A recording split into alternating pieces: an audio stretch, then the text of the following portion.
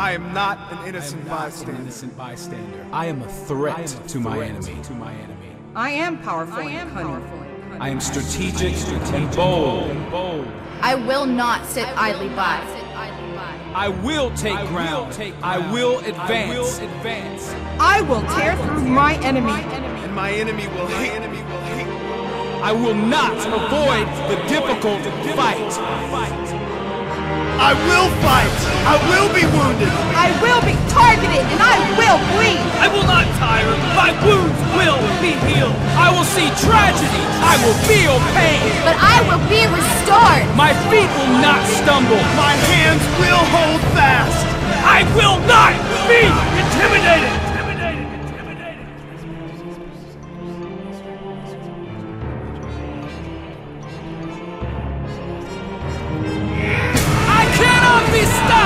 I cannot be stopped! I will stand by my brothers in arms! I will stand by my brothers in arms! I will fight until my last breath! I will fight until my last breath! I will push the limits! I will push the limits! I scale the mountains! I scale the mountains! My enemy will cower! My enemy will cower! For I serve a great king!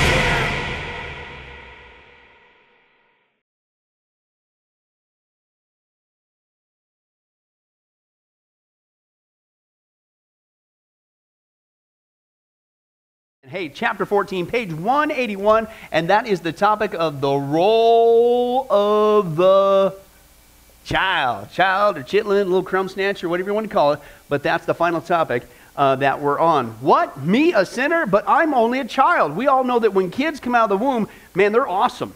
I mean, they're good to go. They always obey, and it's great. It's a pleasant experience for the rest of your life. I digress. Let's go ahead and we'll start at the top there. Where he begins his story. In chapter 11, he says, the equipping of the saints, the basics.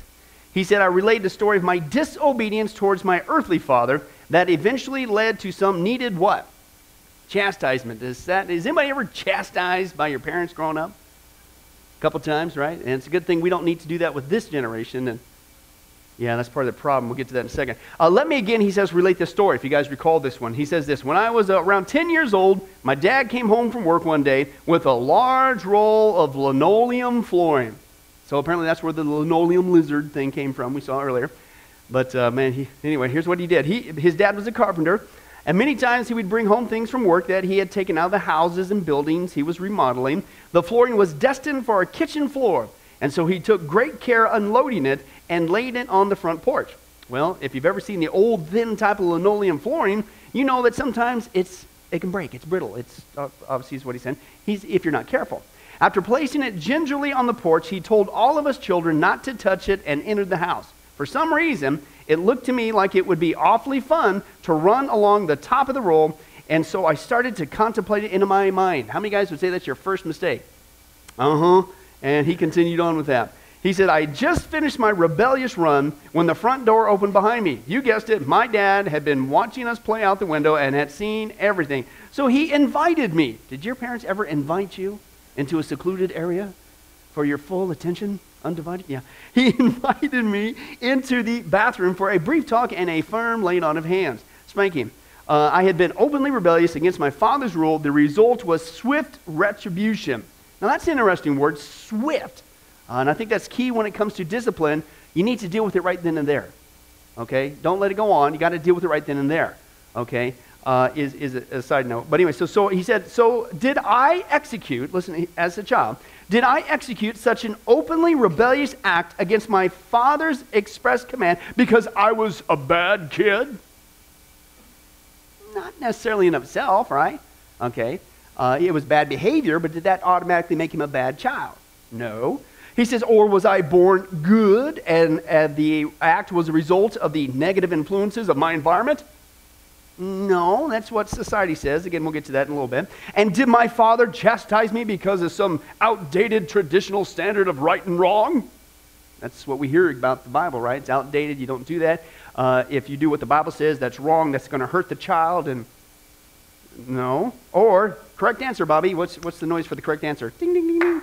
Or clap will work too. Or does God's eternal word call me to account for such actions? Okay, and if so, what is my responsibility as a child, okay, before God? And what are my parents' responsibilities? Okay, see, this is the issue that's going on here. It's not just, let's learn how those crumb snatchers should act and behave. That's only half of it. The other half of that is, as parents of the crumb snatchers, we need to be involved, and guess what? Sometimes you need to discipline. The word that we're going to see throughout this study repeatedly that we need to do to have biblical children is the responsibility lies on us as parents. And the word that is going to be used over and over again, we need to train them. They don't learn obedience automatically. I wish they had a can at Walmart that I could feed my kids and it would work. It doesn't work that way. The parent has to get involved. We have to train them, but we have to do it God's way, because the world's way doesn't work. Okay, but that's the issue. As parents' responsibilities towards me. In this chapter, we're going to answer those questions. Now, the first debate, okay, and this is where society gets it wrong, and this is where it's getting messed up, just as we saw with the role of men and the role of women in the church, and it's all messed up because people, even Christians, aren't listening to God's version, and what he says is what makes for a godly man and a godly woman, and how you're supposed to act and behave and treat one another, etc., etc. It's the same thing, man, when it comes to the child. And the big issue that society says that disagrees with right out of the gates is the Bible says that every child comes out of the gate born a what? A sinner. Society says absolutely not. Absolutely not. Society says no, children are born by nature automatically good, if you will, with a clean slate. And it's only the negative influences of life that unfortunately they're surrounded with that starts to impress upon their mind. Now, granted, we can have negative influences that lead us into a negative arena, right? But they skip over the reason why those negative influences work even in the first place. It's the same thing for adults. It's because we have a sin nature. Now, we talked about this before. I don't want to go into too much for the sake of time, but the exciting 9 circles, I can count, at least sometimes. You got your spirit, you got your soul, and you got your body. Okay, now, before the fall of mankind, mankind being a tripart being, we're made up of a spirit, a soul, and a body. A soul is your mind, your will, your emotions, okay? That's your personality, who you are, whatever. The soul is that part of you which is eternal, which will eternally be with God, praise God, through Jesus in heaven, or eternally you'll continue to exist apart from Christ in hell. That's the eternal part of you. The Bible says that God created us in his image, morally, certainly, but also spiritually. Why? Because God is spirit, and those who worship him must worship him in spirit and in truth. So if we're going to have a relationship with God, he gave us a nature like him, spirit, so that we can commune and have a relationship with him, right?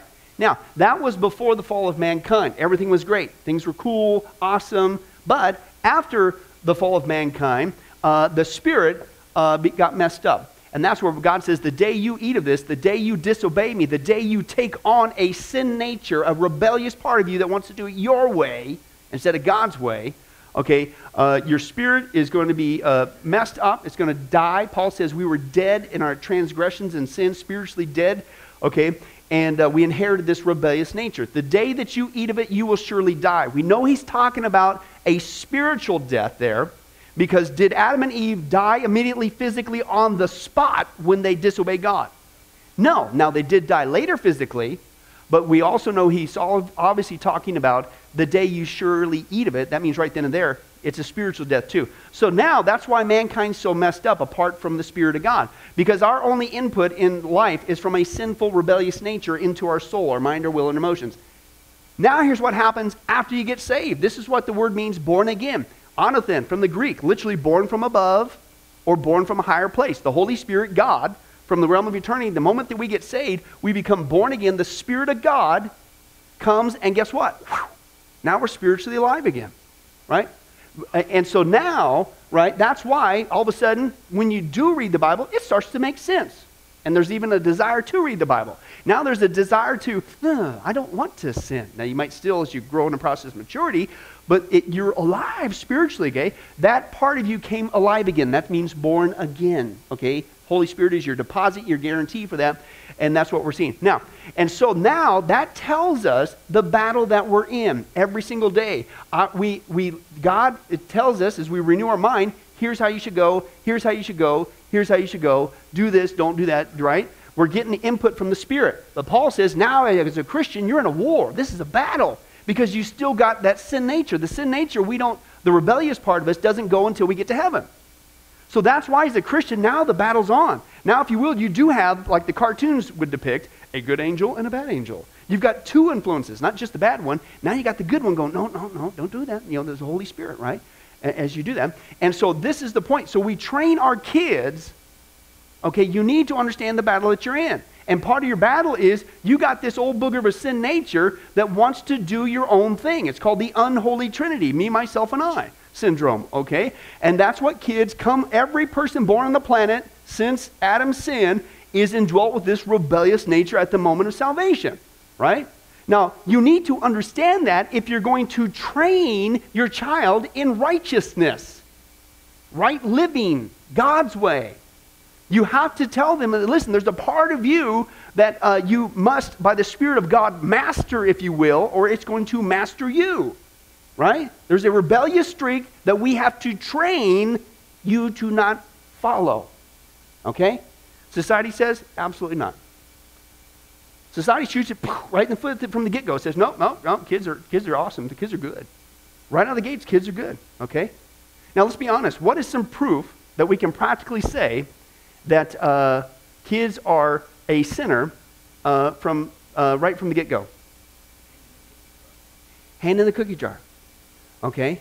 Do you guys ever do that? That was back in New York days. Billy did this. He did. I couldn't believe it, right? It's just one of those things that's so funny. You need to discipline them, but you're trying not to crack up in front of them, right? And it's the old cookie jar thing, right? And you ask them, did you get in the cookie jar like you said you weren't supposed to? And there's 55,000 pieces of crumb all over his lips. It's covered with chocolate. No, didn't do it.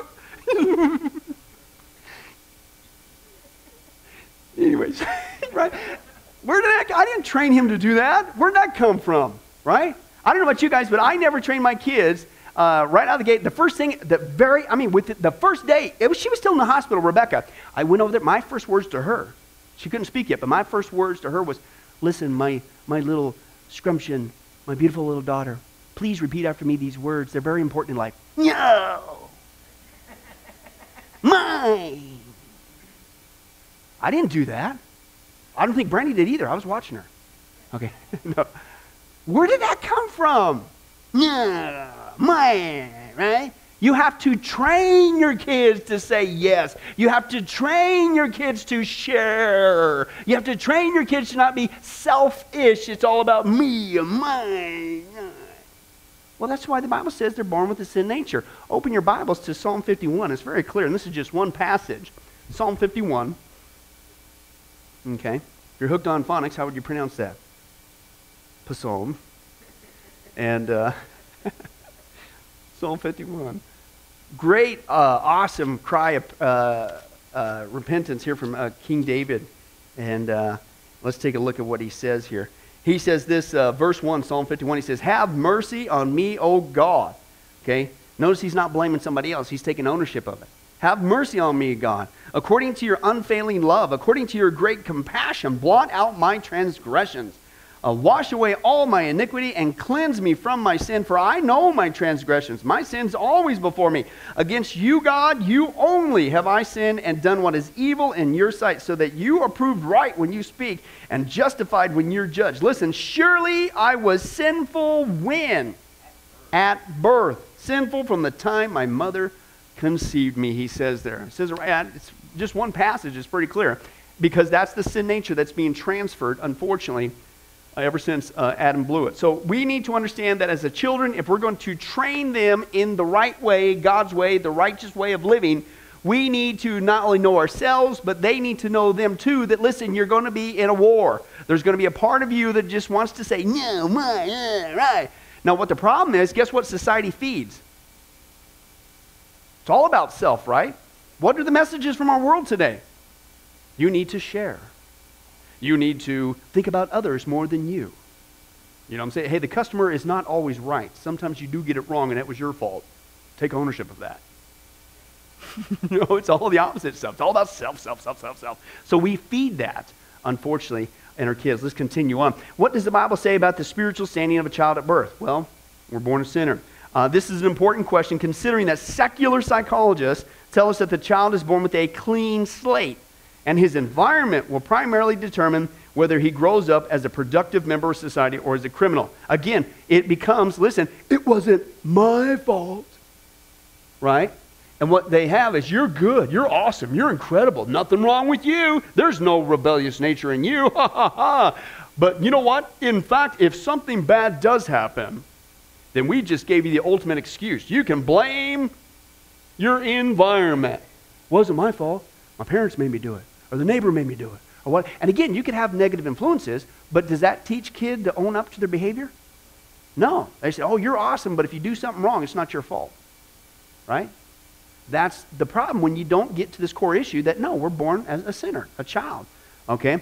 He says this, he said, if a child is born with a clean slate, their reasoning might be true, but if they're beginning with a faulty understanding of the child's nature, and they are, then their theory what?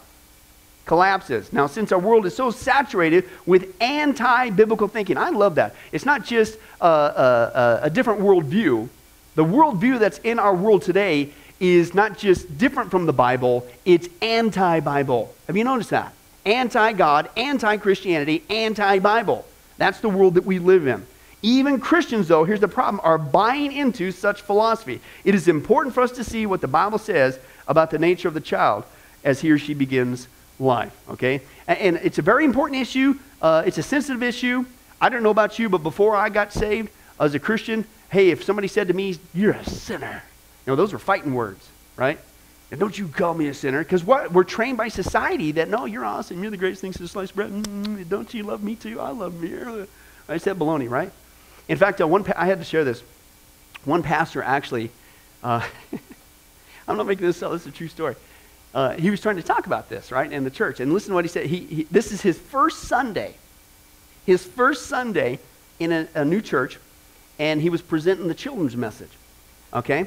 And this particular new church that he was at had some really awesome, tons and tons of stained glass windows decked out, okay? And so he kind of catered his message around that and centered on how each of us is called to help make the whole picture of life, you know, the community of the faithful. And he said, you know, like the pictures in the stained glass windows, it takes many little panels of glass to make the whole picture. And then he said, see, to the kids, he said, see, each one of you is a little pane. And then he starts pointing at each child, true story. He goes, and you're a little pain, and you're a little pain, and you're a little pain. And it took him a few moments before he realized why everybody was laughing so hard. You know what I'm saying? But it's an important truth, okay? Because kids, guess what? Love them. You can be a little pain. Why? Because you're born with the rebellious in nature. And for those of us who recall, guess what? Same with us. Okay? We have to acknowledge this issue. And if we don't, it's going to cause some pain. Okay, if you try to sit there and teach kids that you're awesome, you got a clean slate, you're messing it up right from the get-go. Here he continues on in chapter 1 of the equipping of the saints, the basics. We discussed the fact that we are totally depraved, as your two blanks there. Totally depraved. Now what's that mean? That means, it doesn't mean that you can't do something good, okay, because people want to cop on that. You can do good things, but as far as earning merit with God, goodness like God, sorry, doesn't work. Okay, you cannot earn your way to heaven. You'll never be as good as God. And even the good things we do are oftentimes tainted, right? Well, don't you know that I gave $55 million to the new construction project, blah, blah, blah? Well, that'd be great if you did it truly out of the kindness of your heart, but the only way you were going to give that cash is you wanted to make sure that you had that statue out front and that big plaque, and you had to have a news conference and tell everybody how wonderful you... Is that truly for the glory of God? No, and that's what he says here on the next page there. He said, Paul says this in Romans 1:82, there is none righteous, not even one. And this is Romans chapter 3. We've seen this several times. There is none who understands. There is none, your next blank there, who seeks God. Okay? All have turned aside. Together they have become useless. There is none who does good. Now, again, meaning good as trying to earn merit with God, it just ain't going to happen. Because God's standard is perfection. Why? Because the Bible says that God is not just holy, He is holy, He is holy, He is holy. It's the only attribute repeated 3 times in the Scripture. I don't think that's by chance. Okay, that is for emphasis, is the biblical rule. He is holy, He is holy, He is holy, which means He is 100% perfect. Add it further, He is 100% without sin. So if you want to make it to heaven, guess what? The standard isn't trying to find somebody else worse than you. That's the game we play, and we can do that. Because everybody always wants to cop on Hitler. At least I wasn't like Hitler or a bank robber, right? I'm sorry, the standard isn't you can get to heaven as long as you beat out Hitler. God is a little better than Hitler. It doesn't say that. He is holy, he is holy, he is holy. That means 100%, right? There is no one who does good. No one can meet God's standard, is what Paul is saying. It's impossible. You're not getting there unless somebody who is holy, Jesus Christ, wants to forgive you 100%. Okay, that's the way you get there. There's none who does good. There's not even one. Listen to this. Underline this word. The throat. This came out when I was reading through this. The throat is an open grave. Wow, that sounds pretty graphic, right? You guys ever find a big old bloated dead carcass? I mean a good one, right? It hasn't been there too long to where it's like dried and crispy, but there's still some good goo in that thing. You know what I'm saying? And those things that you thought were rice from a distance actually are moving, and that's not rice. That's right, Jeanette, it's maggots. And it's starting to, but there's still a good goo going on. And you can see inside the carcass because it swelled up and popped like that. Ooh, I like that. I like this microphone. Popped.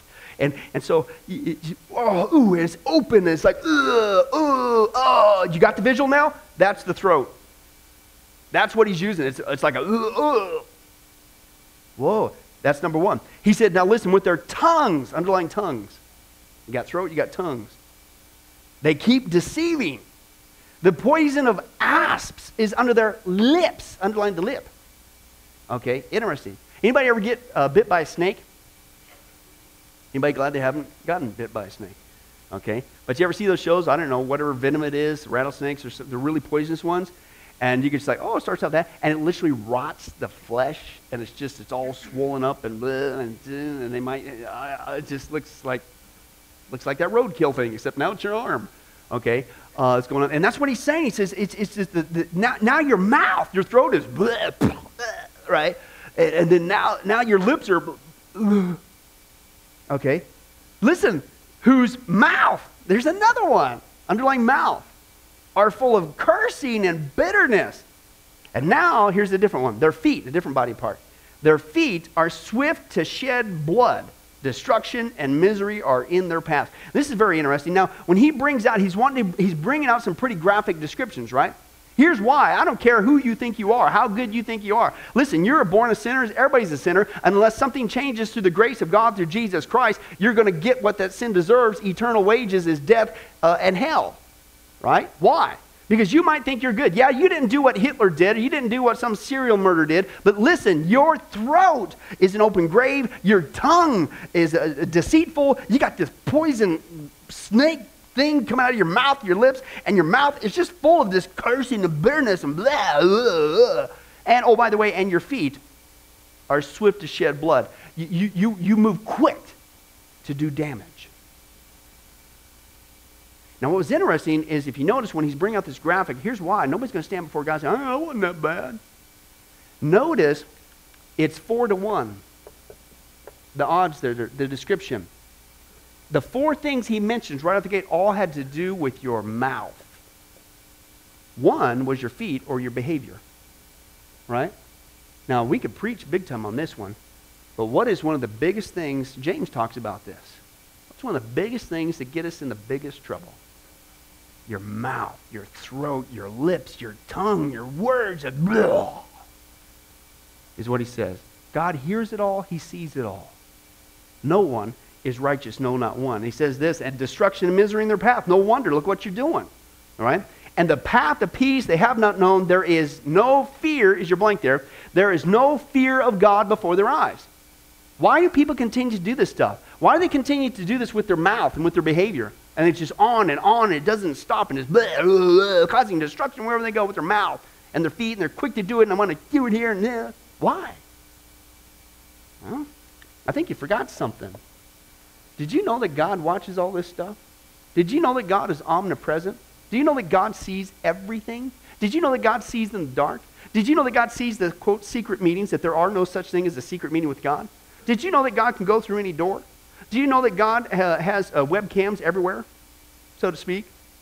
He sees it all. He hears it all. We talked before, one of the big breakthroughs when a guy was a missionary in Papua New Guinea and is trying to reach the natives there, and they had their spirits, the animism that they worshiped, the demon spirits and stuff, and he wasn't really making much headroads into that community. And I've shared this several times before, but he had talked about the big breakthrough for them, because they would always try to get him, but their spells and their incantations and all the dirty deeds wouldn't work. God would fizzle them out, right? And then they finally tried another one, and the tribe came to his house and was trying to really frighten him, his hut really, him and his wife and child there. And basically he told them, he says, listen, because they came to him because every time they did something to him, something happened to them in return. Their pigs died, their crops failed. Every time they tried to touch the missionary, God got them back in return. And so they finally started to see a pattern go on here, and they came to him and says, listen, what's going on here? What kind of God do you serve, right? And he says, well, my God's the one and only God, and he's the God who's above all, the whole universe. And then he said the phrase that whether he realized what he was saying, he says, and because oftentimes they do these things at night. He says, and he sees in the dark. And that's where, they whoa. You mean we can't hide from him? He sees, yeah. And he says, at that point, once they understood that fear that God sees everything, he hears everything, what's going on here? He sees it all. If we realize that even today, would we say half the things that we say? Would we do half the things we do? Well, guess what? He does see and hear it all, right? Isn't that wild? Here's what he says. He says, now in addition, Paul tells them in 5:12, therefore, just as through one man sin entered into the world, and death through sin, and so death spread to all men because all sin, right? Paul tells us that as a result of Adam's sin in the garden, all of mankind was plunged into sin, right? What is sin? That's a Christianese word. Our world hates it. They know that it's got like a bad connotation to it. But what is it? Okay? Disobeying, it's the classic, the church analogy, sin, S-I-N. What's in the middle of that word? I. That's really what it is. I, me, myself, and I, the unholy trinity again. I will do what I want. It's that, I just call it the rebellious nature, okay, that each one of us have. Now, it's easy even for the non-Christians to demonstrate that they too have a sin nature, a rebellious streak, because you could put this challenge before them. Just 24 hours. I'm just asking you 24 hours. Do nothing, say nothing, think nothing wrong, just for one day. Just one day, man. I'm not asking a week. I'm not even asking a month. Just one day. Do nothing wrong. Prove that you don't have that. It doesn't work. They know, if they're honest. Okay, and that's what he says. He says, listen to this. He says, in fact, if this were not the case, listen, it would nullify, is your blank there, nullify the need for the cross of Christ. Right?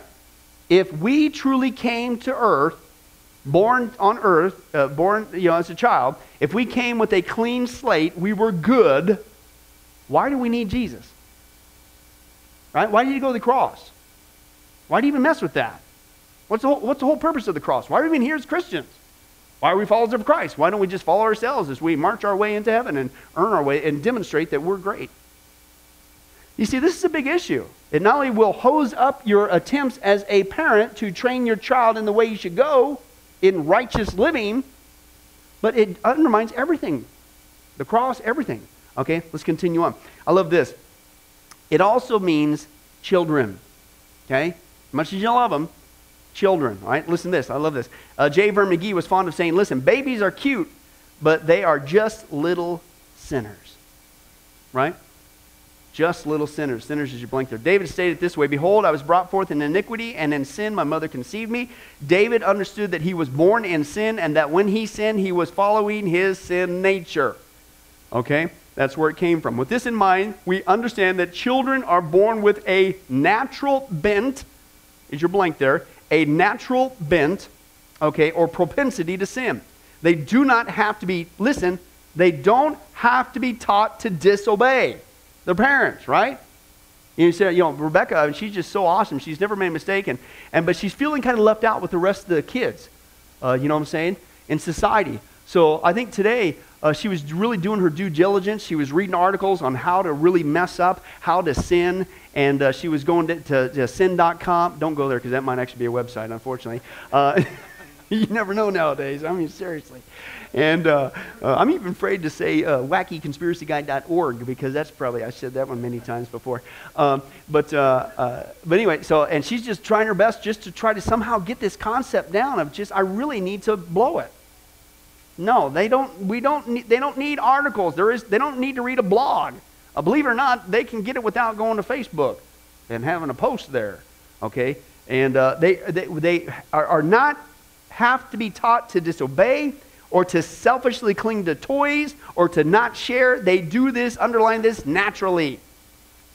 Here's the flip side. Here's where the parenting comes in. It isn't just saying, kids, you're just being rebellious and you got to sin nature. No, they need our help. This is where the parent side comes in.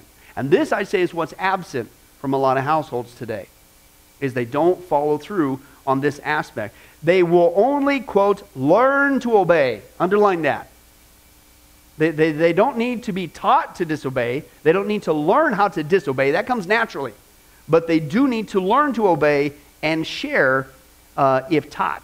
They only will happen if we take the time to train them, to teach them to do that. As God is involved in the process of disciplining and instructing us, right?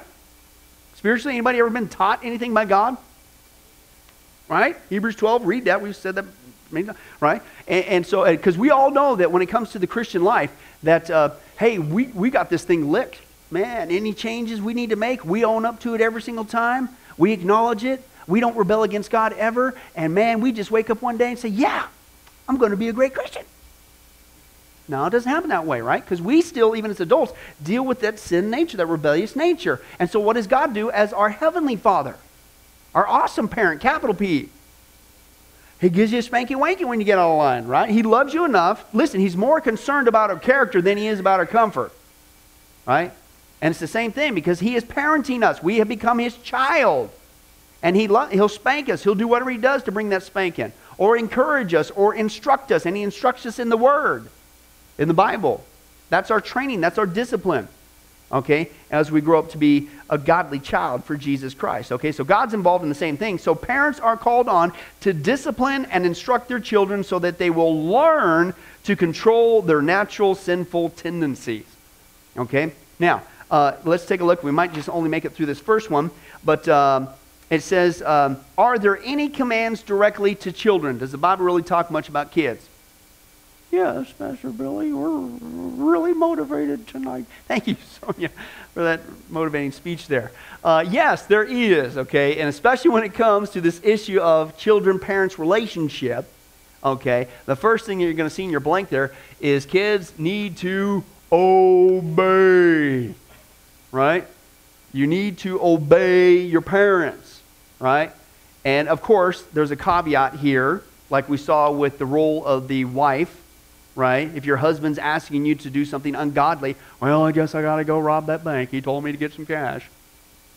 No, you don't need to do that. And as a kid, if your parent asks you to do something like that, no, that's common sense, okay? But in general, you need to obey your parents. Did you know it's not against the law to ask your kid to do the dishes? Okay, let's talk about this. I either hit a nerve or we're in planet Mars or something. Did you know that? Parents, did you know that? Did you? My dad's philosophy was pretty simple. You want to eat? Start doing some chores. Oh, by the way, did you know I didn't get an allowance? I wasn't paid. It was a privilege of, you like those clothes? You like that food you're eating? Huh? You like having a shelter to sleep under? Even though this one house we lived in, if we slept out in the back porch, because we didn't have air conditioning in Kansas, in this one house, and you slept on this back porch, the screen porch. But we called it a screen porch, but of course it had holes and all kinds of stuff in it. And every once in a while, my brother and I would be sleeping out there because it was somewhat cooler than inside the house. We're out there, and you sleeping, and we got like allergy problems, so we sleep with our mouths open, right? And every once in a while at night, you're up there and go, Daddy long legs. Yeah. Now you know wife. Had a rough life. Had to eat spiders to stay alive, Jenna. But I made it. God took us through it all. Okay, but anyway, but no, hey, you want to eat? That's the way I grew up, man. Man, my dad was the same way. He was at 7 years old. He went to work with his dad doing construction, laying concrete, farming. You're doing farming? Hello, that's easy work. Yeah, That's just the way we grew up, man. You work your tail off, okay, back there, at least in the Midwest. And I'll never forget coming out here to California that first year after growing up in that environment and with my cousins. I'm going, man, you guys are a bunch of whiny crybabies. You don't know what it is to work, man. It's like, man, whatever. So, but that's just the issue here. Is you need to obey your parents. It's okay. Did you know it's okay to help around the house? In fact, it's appropriate. We're a family, right? You're old enough, right? I'm sorry, your arm's not broke. You can take out the trash. Is that being a bad parent? Absolutely not. It's teaching them responsibility. What we're talking about, the ultimate goal is you're also preparing your child, listen, to get ready for their adulthood being alone in the world, right? And if they grow up to be lazy and disrespectful and rebellious, do you think it's going to stop as soon as they get on their own? No. So how well did we really do as a parent? This is not, society says, oh, you're interfering with their self-love and self-esteem. You can't tell them. They just have to naturally go. What? No, I need to train them. They need to obey. And we're a family. This is a household. You need to clean up your room. You need to be responsible. You need to, well, at least out here you don't have to worry about it. Isn't anybody glad? I'm still rejoicing over the fact that I haven't mowed a yard in 2.5 years. See, you don't get that unless you had a bunch of grass. And you're one day off that you're always mowing the yard, but I'm not bitter about it. I'm glad about Vegas. Woo, yeah. Okay, but you can find something else, right? They can go trim the bushes if you got a bush here in Vegas. I don't know. Wipe the rocks down. I don't know what. But they do something to help around the house. It's not wrong. You need to obey your parents. Now, here's what he says. We return now to Ephesians 5, and here's what it says. Children, obey your parents in the Lord, for this is what? This is right. Honor your father and mother, which is the first commandment, with a promise that it may be well with you and that you may live long on the earth. Now listen, the obey word there is hupakuo. It's a really cool Greek word, okay? Hupa, well, it's hoop, and then akuo. Okay, akuo is actually where we get the word acoustic.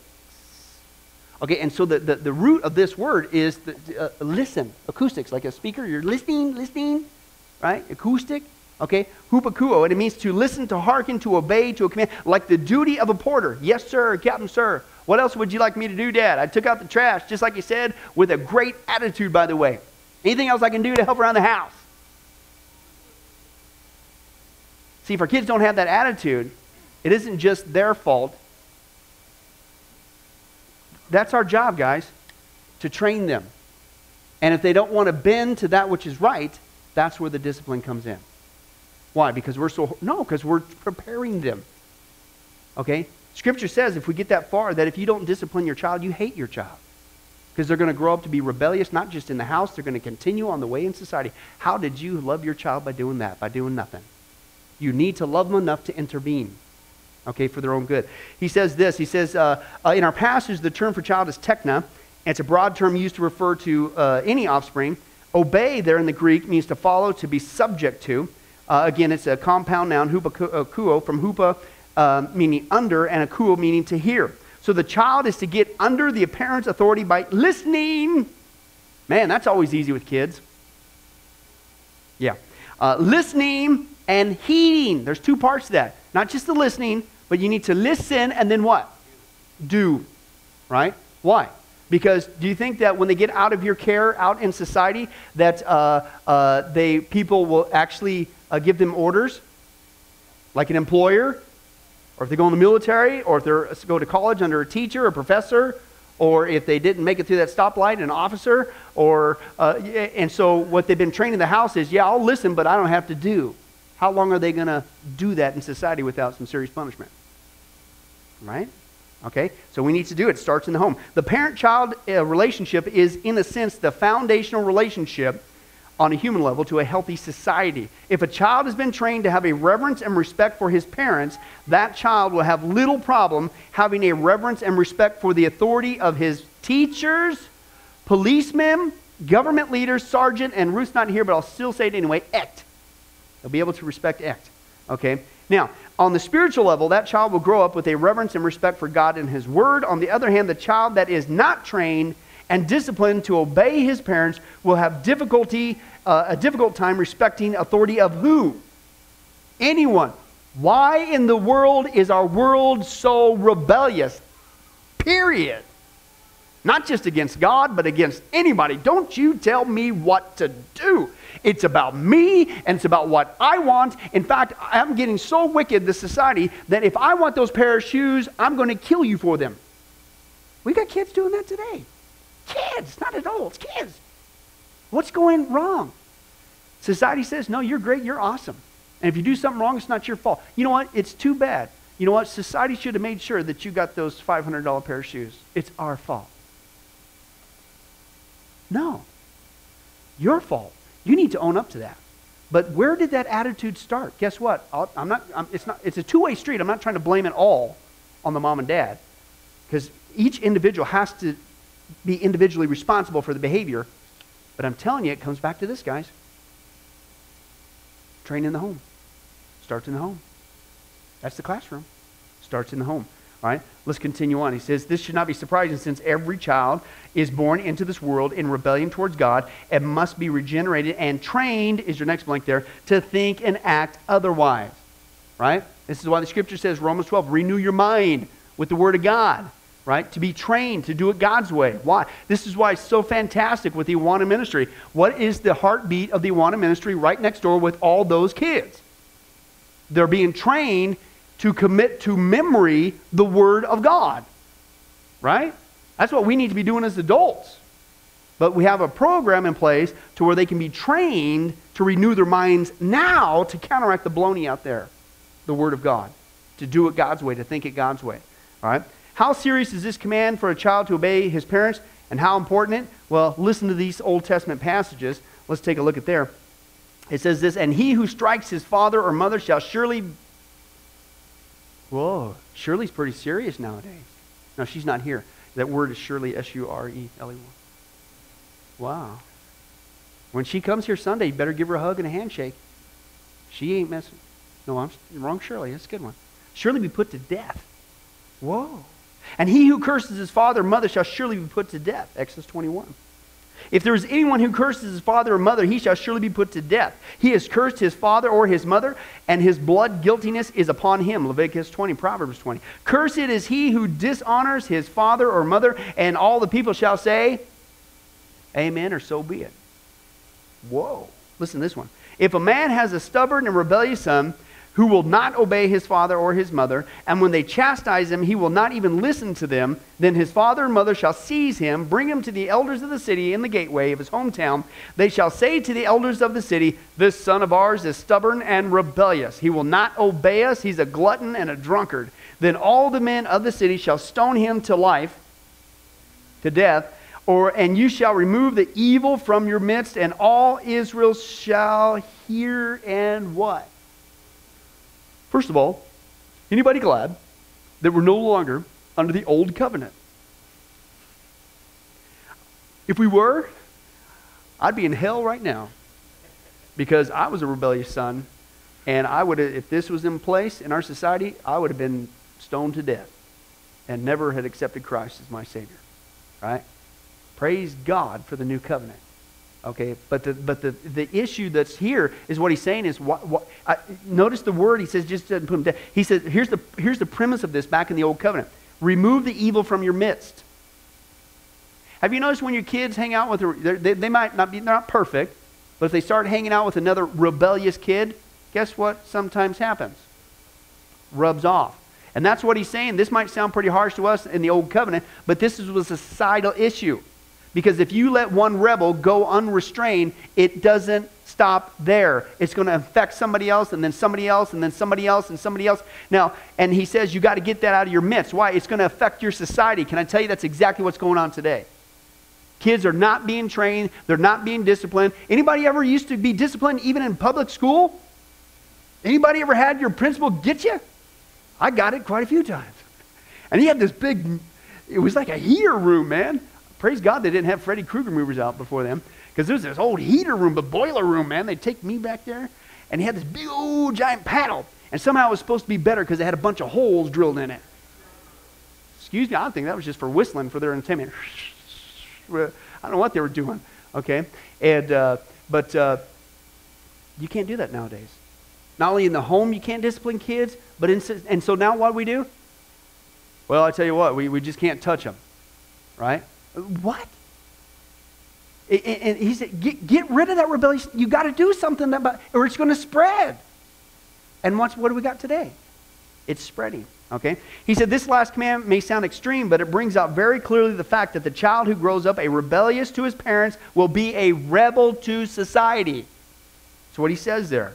Although these commands were part of the law, praise God, they're not enforced today. They still echo, though, the fact that the child who does not learn obedience to and respect for the authority of his parents will become an adult with a rebellious nature. Since a child is born in sin, he must be, here it is again, trained to obey. Trained to obey. Several proverbs sum this up. Responsibility of parents, as well as stating the positive and negative results of neglecting diligent application, proper training, and discipline. Okay, God's word states this: he who spares his rod, what? Society says you're doing the right thing. That's the best thing you can do for your child. Polar opposite of what God's word says. He who spares his rod hates his son. You refuse to discipline your child and let them do their own thing. You don't love them. Because you're not doing what you're called to do as a parent. You need to intervene. You need to bring discipline. But he who loves him disciplines him diligently. Not willy-nilly. You take this very serious. Hey, if it's 15 times a day, it's 15 times a day. Diligently is a key word there. Discipline your son while there is what? Hope. Have you tried to discipline your kids after you didn't discipline your kids for the first 15 years? Doesn't mean don't do it. Beats a sharp stick in the eye. How many guys love that saying? I love that saying. Orson, that's a Kansas thing, right? You get it, Rod. Yeah, I got two Kansas guys here in stereo. A kuo. Okay, anyway, I digress. But hey, try something. Beats nothing, right? But man, if you would have started earlier, okay, but if you haven't done it, do it now. Because it'll only get worse. At least start now. And he says, while there's still hope, and do not desire his death. In other words, listen, if you don't do it, you might as well say, hey, yeah, go out there and get in trouble and get killed. Because somebody's not going to put up with your baloney. Right? That's what you're doing. Do not hold back discipline from the child. Although you beat him with the rod, he will not die. Now, this is important. It uses kind of strong words, beat him. And society, as soon as they say, oh, see, the Bible, it's an antiquated book. The Bible teaches child abuse, physical. No, it doesn't. Notice it says there, he will not die. Okay? Have you guys noticed that it's very interesting how God has designed our bodies? Okay? Young and old alike. That if you look on the side here, if you turn sideways, including your kids, right about the middle part of the human body, there's this bulbous fatty tissue. Right? And it's kind of, there. And it doesn't mean you got to bruise a kid or something like that. Of course not. The Bible's not saying that. It doesn't mean that you got to leave giant welts. And I think sometimes, unfortunately, if you guys have ever grown up in a household, that sometimes your parents overdo it. Okay? But it doesn't mean throw the baby out the bathwater. Now don't do nothing. Okay? I think sometimes we make knee-jerk reactions. But, sometimes you got to, hey, right? I remember one time, one was the biggest one, Billy, he still had diapers on, and hurting him or nothing, whatever. Okay? But he was, what was he, 3? And he pulled out all the videos in the cabinet, all of them, right? All the cartoon bits, all. Made a big old heaping pile on the floor, the whole thing, right? I said, pick them up, yeah. No, Billy, you need to pick them up, put them back, okay? Yeah. This is a little, yeah, right? And so I just, picked him up. He's still in his little diaper. He hurt him. I just think more of a, I said, all right, now pick up the videos. Yeah. All right. 31 times. Diligent. No. I wasn't like, okay, now you're just still consistently. No. And guess what? I'm the one who's in charge. And if it takes me 31 times, you're going to do what you're supposed to do. That's what's missing, okay? And he says this, that it's not going to die. Correct your son. He'll give you comfort. He'll delight your soul. The scripture says, Proverbs 29, as we've seen children come into the world, top of page 184, with a sin nature and a natural bent towards evil, and they are totally self-centered individuals. Totally self-centered. Why? Well, Lord willing, we'll get to that next week, and then Lord willing, hopefully, we'll get her done. You guys want to try it? You smell it? Even on the way here, I was salivating over the thought because intro to apologetics, we're dealing with apologetic stuff. So where we learn to apologize very effectively. I'm sorry I'm a Christian. I'm sorry I'm a Christian. No, it's the wrong thing. Apologia, to give a defense for it. Right? And we get to get into some really cool issues. A proof for the resurrection of Jesus Christ. Proof for the existence of God. Anybody ever hear of a lie called evolution? And I'm sitting there going, oh, you guys have never gone through all the pre-flood evidence for the pre-flood society that was destroyed at the flood. Did you know that there's actual videos, there's actual photographs of underground cities that are deluged on the ocean that they're not telling you about? You see, if there was a pre-flood society, then you would expect that there's some evidence of something somewhere.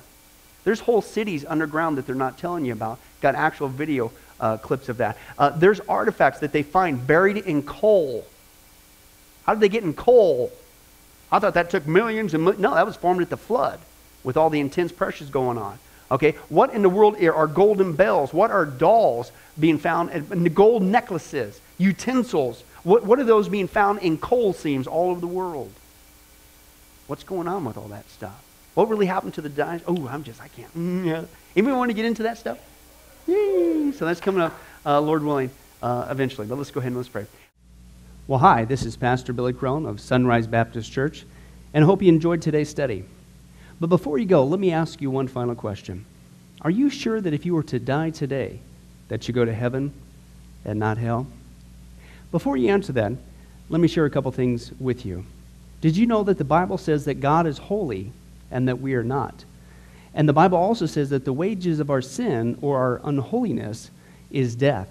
In other words, when we die, and it's coming for each one of us, we're all marching towards the grave at different speeds, but it's going to happen. The Bible says, therefore, since the wages of our sin is death, we deserve to die and go straight to hell and not to heaven. And that's bad enough, but to make matters worse, we don't want to admit this. God already knows. He knows all of our behavior, everything, our thoughts, what we've done, what even we're going to do. He knows it all. He's gone. Even though He already knows this, we don't want to admit this. And so, out of love and mercy, God gave us something called His law, or the Ten Commandments. It's kind of like His x-ray into our heart to show us what He already knows, that He is holy and that we are not. And it's this unholiness or sin that separates us from Him. Let's take a look at God's x-ray, if you will, His divine law, to show us what He already knows. The Ten Commandments, the ninth one, says this: you shall not bear false witness. Okay? That's called lying. Okay? And if you've ever told a lie once, which we all have, myself included, the Bible says that makes you a liar. Okay? Another commandment says, you shall not steal. Okay? And you might think, well, that's something that everybody does. Well, it doesn't make it right, and it demonstrates what God is trying to show us, that we all have sin, and it's separating us from Him. Even if you took a pencil in the third grade from somebody, if you did it without permission, that's stealing. And so now you've become a thief. The Bible says that you shall not use the Lord's name in vain. And how interesting it is and unfortunate that the only name under heaven by which men might be saved, the name Jesus Christ, has now become a common cuss word. The Bible says that God is so holy that even His name is holy. If you've taken the Lord's name in vain and used it as a cuss word or even flippantly, the Bible calls that the sin of blasphemy. And so now you become a blasphemer. The Bible says you shall not commit adultery. And Jesus says if you even look at another person with lust in your eye, you've committed adultery in your heart. And finally, the Bible says you shall not murder. And you might think, well, hey, I haven't done that one. Really? Well, again, the Bible says that the sin of hatred is the same as the sin of murder. The only difference is you pulled the trigger, if you will, in your heart. You wish they were dead. And in God's eyes, it's the same thing in principle.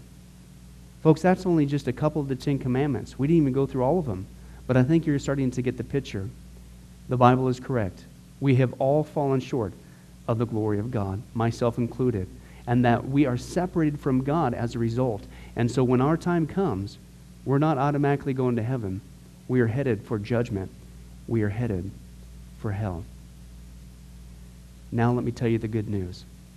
The good news is that God so loved the world that He gave His one and only begotten Son, Jesus Christ, to save us. Jesus Christ died on the cross. It was the death penalty of its day. He paid in full the price for our sins to be forgiven. Let me give you an analogy. For instance, even today, we could see that a person could commit a crime. They cannot reverse it. The sentence has been passed. The judge has slammed his gavel, and they are ushered off into their jail cell. And in this particular crime, they are going to receive the death penalty. And so they're behind bars just waiting for the time, waiting for the call for them to go and receive the death penalty. But believe it or not, as we know, there is a way that a person can get off a death row. And that is if the one in authority, the governor, would grant them a pardon. Now, they didn't earn it. They certainly don't deserve it.